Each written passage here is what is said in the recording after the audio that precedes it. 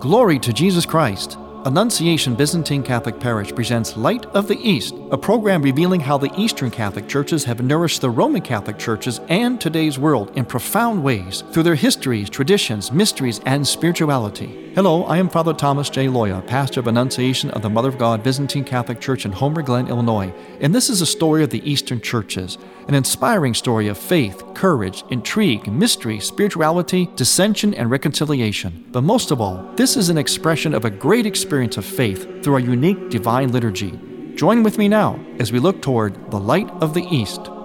Light of the East is also supported by Eastern Christian Publications, where you can find the prayers of the Catholic Byzantine Daily Office at ecpubs.com, and by easternchristianmedia.com, a broadband network for you to learn more about the Eastern Catholic Churches. That's easternchristianpublications.com. Glory to Jesus Christ. Welcome to Light of the East. I am Father Thomas Loya, your host. Well, we've come upon the first Sunday of the Great Fast. One of my favorites because my background is in art, and I do all kinds of art, but also iconography. And I'm all about vision and image. Our faith actually is all about how we see. How we see what? We see the invisible God made visible through his own physical order, whether made by God himself directly or even man-made. And what we do on this Sunday is we commemorate what was a triumph of the right way to see and therefore to believe, that we can in fact see images, man-made images, in other words, icons, that portray Christ, the Mother of God, the angels, the saints, and it's okay. Not only is it okay, it is necessary. And no, we don't worship idols. We don't worship the image. We worship God exclusively, but we honor and adore the saints, the angels, the Mother of God, and we do that through the imagery. We need imagery. It's how we are as human beings. We were made to see things. We are made to see an invisible God who becomes visible through things, which means that images of Christ, the Virgin Mary, the angels, are not only possible, but they are actually necessary. In the liturgical prayers for this Sunday, we sing in the Byzantine tradition this, and this comes from the Sunday evening Vesper service for the first Sunday of Great Lent. We also call the Sunday of Holy Images. We sing this: exposing your bodily image for veneration, O Lord, we proclaim the great mystery of your work of salvation. O Christ, lover of mankind, you have been shown to our eyes, not merely as an appearance, as the Manichaeans falsely believe, but in the reality of the flesh, whose nature brings us to your love.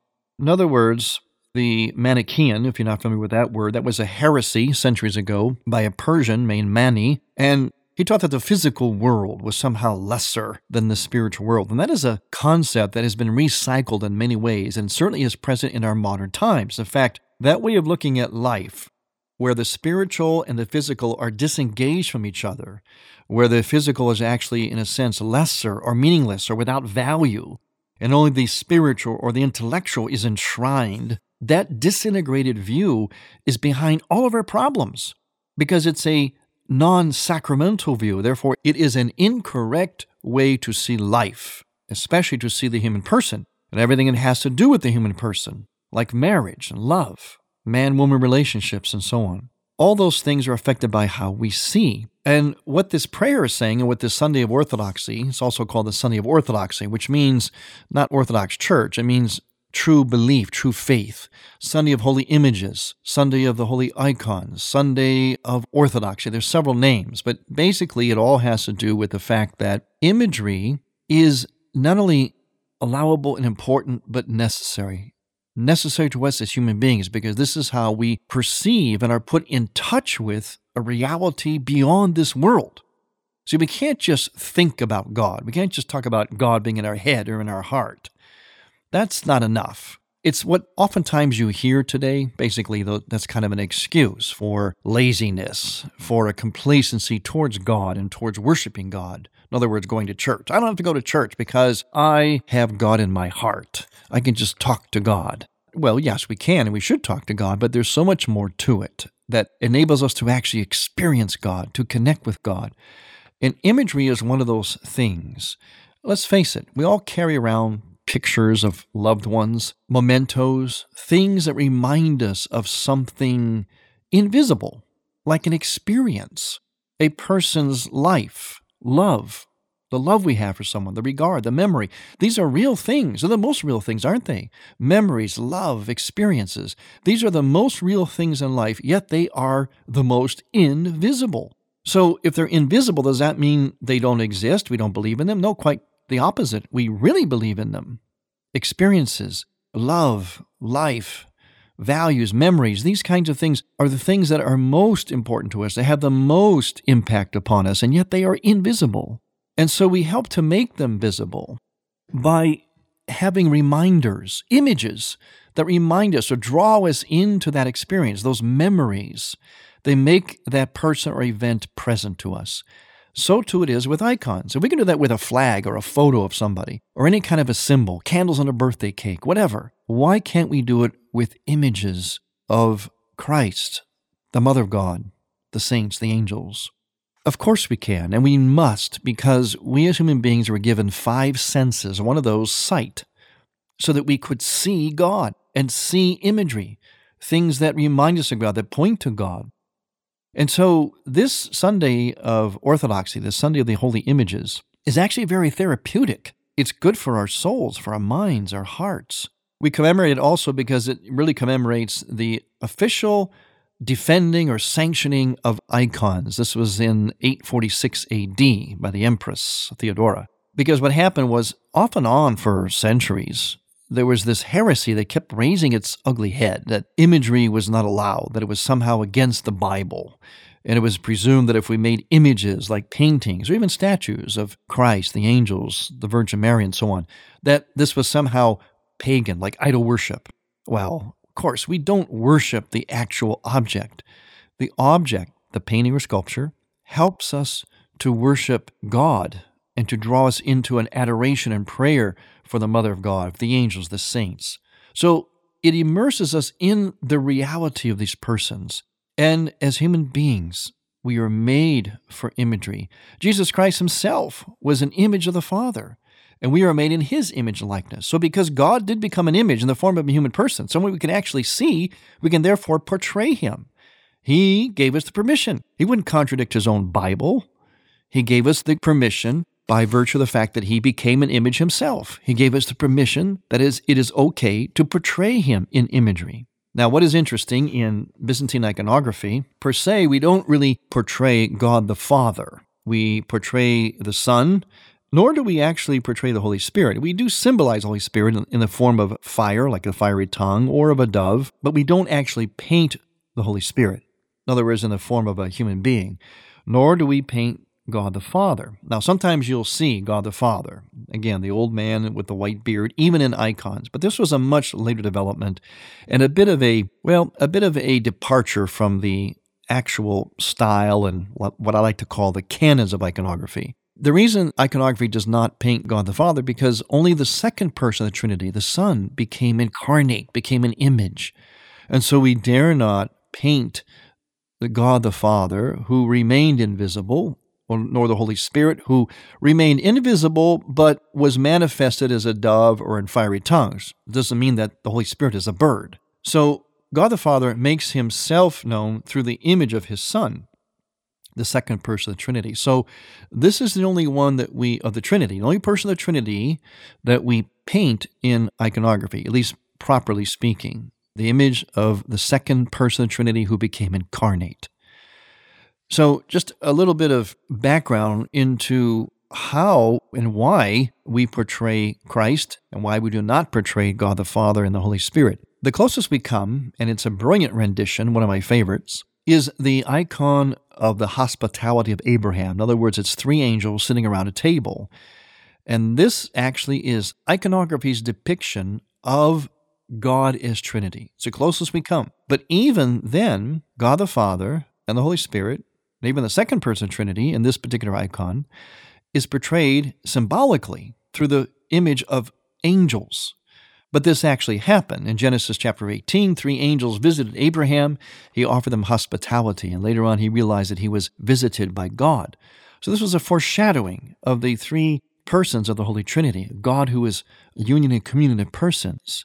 So iconography uses three angels seated together around a table, which also has the connotation of Eucharist, of communion, of community. It's a very, very meaningful icon, one of my favorites. The icon of the Holy Trinity, sometimes also called the icon of the hospitality of Abraham. One of the customs we have on this day is to parade around with icons and singing about their vindication and about their value to us in terms of imagery, in terms of making God present to us through their imagery. And we do that in the church, and we sing special hymns. I like to do that with my children, so my children are very engaged in the liturgy. There's a lot of kinesthetic dimension to the Eastern liturgies, a lot of tactileness, where you touch things, hear, smell, taste. And we like to amplify that, especially with our children, because it's very engaging for them. There's a lot you can do within the Byzantine liturgy, a lot of latitude that you can have with children, yet remaining still within the proper confines of liturgy. We're not introducing anything foreign or crazy or wild or, relevant and silly. Really not introducing anything at all. We're simply allowing the inner dynamism that's already there in the liturgy to be freed up, to be magnified. So I do things like have my children go in procession, holding up the icons, holding them high up, proudly, in a sense of victory while we sing the hymns. And they do this in church. And they put the icons down on a table in the front of the church, and they're blessed, and they're in the view of everyone. So our children take part in the liturgy in that way, without it being something foreign. It's very much consistent with the liturgy itself. When we come back, we're going to talk more about not only this first Sunday of Lent, but some more aspects of how Lent is very relevant to ourselves. I'm Father Thomas Loya on Light of the East. Light of the East mission is Christianity's reunion, and to tell the story of the Eastern lung of the Catholic Church, we need your support. In order to keep Light of the East on the air, you can make a donation now by going to ByzantineCatholic.com. That's ByzantineCatholic.com, and then donate securely using any major credit card. With your help, we can keep Light of the East's illumination bright.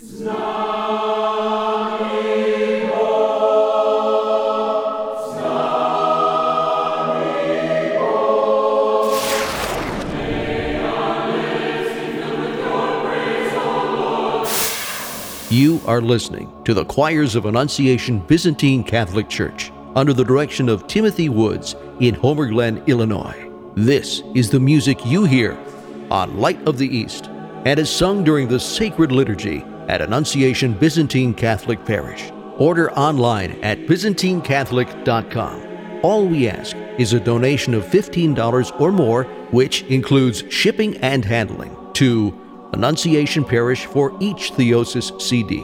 Send a check made out to Annunciation Parish at 14610 Wilcook Road, Homer Glen, Illinois, 60491. And may God grant you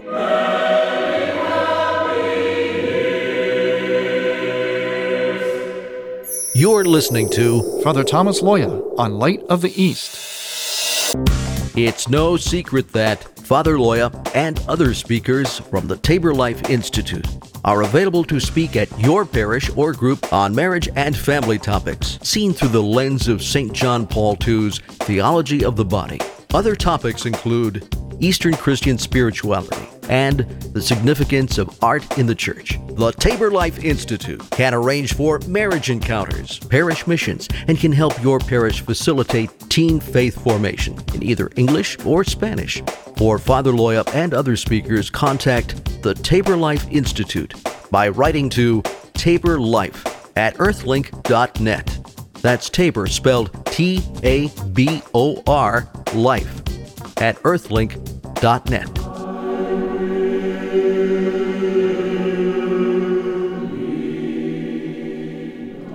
Welcome back to Light of the East. I am Father Thomas Loya, your host. Lent is a time in which we focus on three important things, three disciplines: fasting, prayer, and charity. So I want to thank someone for their charity to all of us here at Light of the East. His name is John Oberg. John, I want to thank you for your very complimentary letter to us. John says, thanks for your helpful tips to fight the porn addiction. God bless you. I heard you on the radio. So thank you, John. I'm glad our little tips helped. We talked a little bit about pornography and how actually the disciplines of Lent can help in that regard. So we have right in that little thank you from John, who we are in turn thanking, we have the disciplines of fasting, prayer, and charity. When we talk about these three disciplines, I want to suggest that they be applied very seriously, especially by married couples. You know, Lent is not only a time for our personal holiness in a very particular, focused way, but it's also a time for the renewal of certain things, such as marriage. In other words, the most important, the most holiest things. And one of those things is marriage. Lent gives a wonderful latitude and platform for all kinds of great things to help our marriages. And even if your marriage is very happy, you believe that it is, that's good. Make it even happier. Strengthen it. Remember, those who do the best in anything, the ones that never settle for good enough, they're always in a perpetual state of trying to improve things, trying to make them better. Because not only does that help that person or persons, but they can then help other people. Let's face it, the better you get at something, the more you have to offer other people, the more, shall I say, expert you become.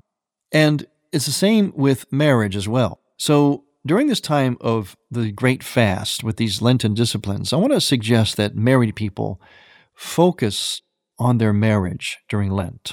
Wherever your marriage is at, if it's in complete disaster, unfortunately, or if it is doing wonderful, or anything in between, Lent is a time to focus.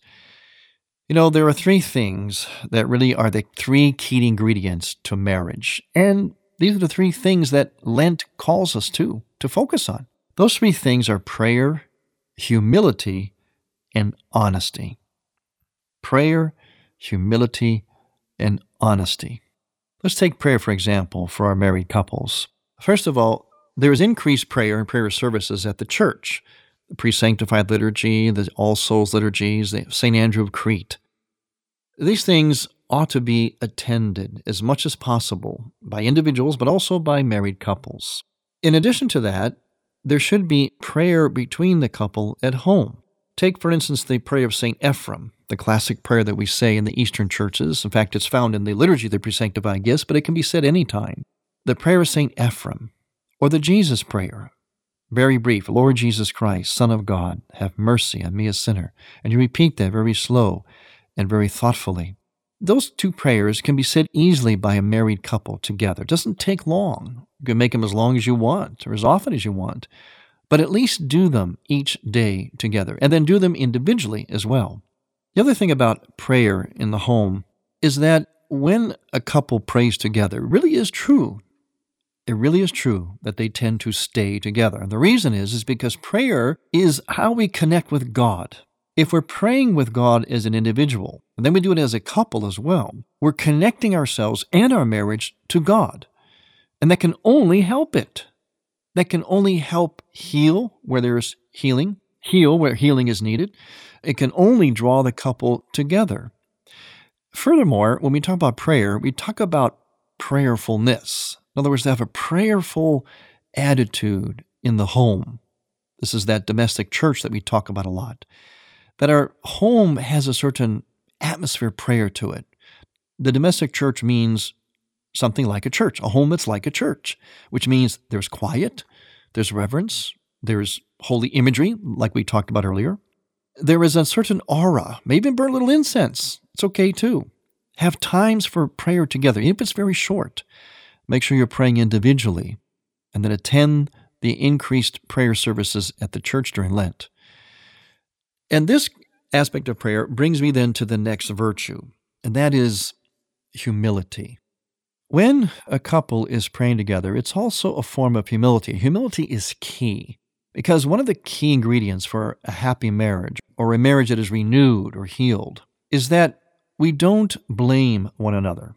Even if one or the other person is doing something or has a habit that is kind of obvious or high profile in its badness. Let's say, for instance, a drinking problem or pornography or anger or abusive language or ignoring one another, not communicating, all these things that harm a marriage.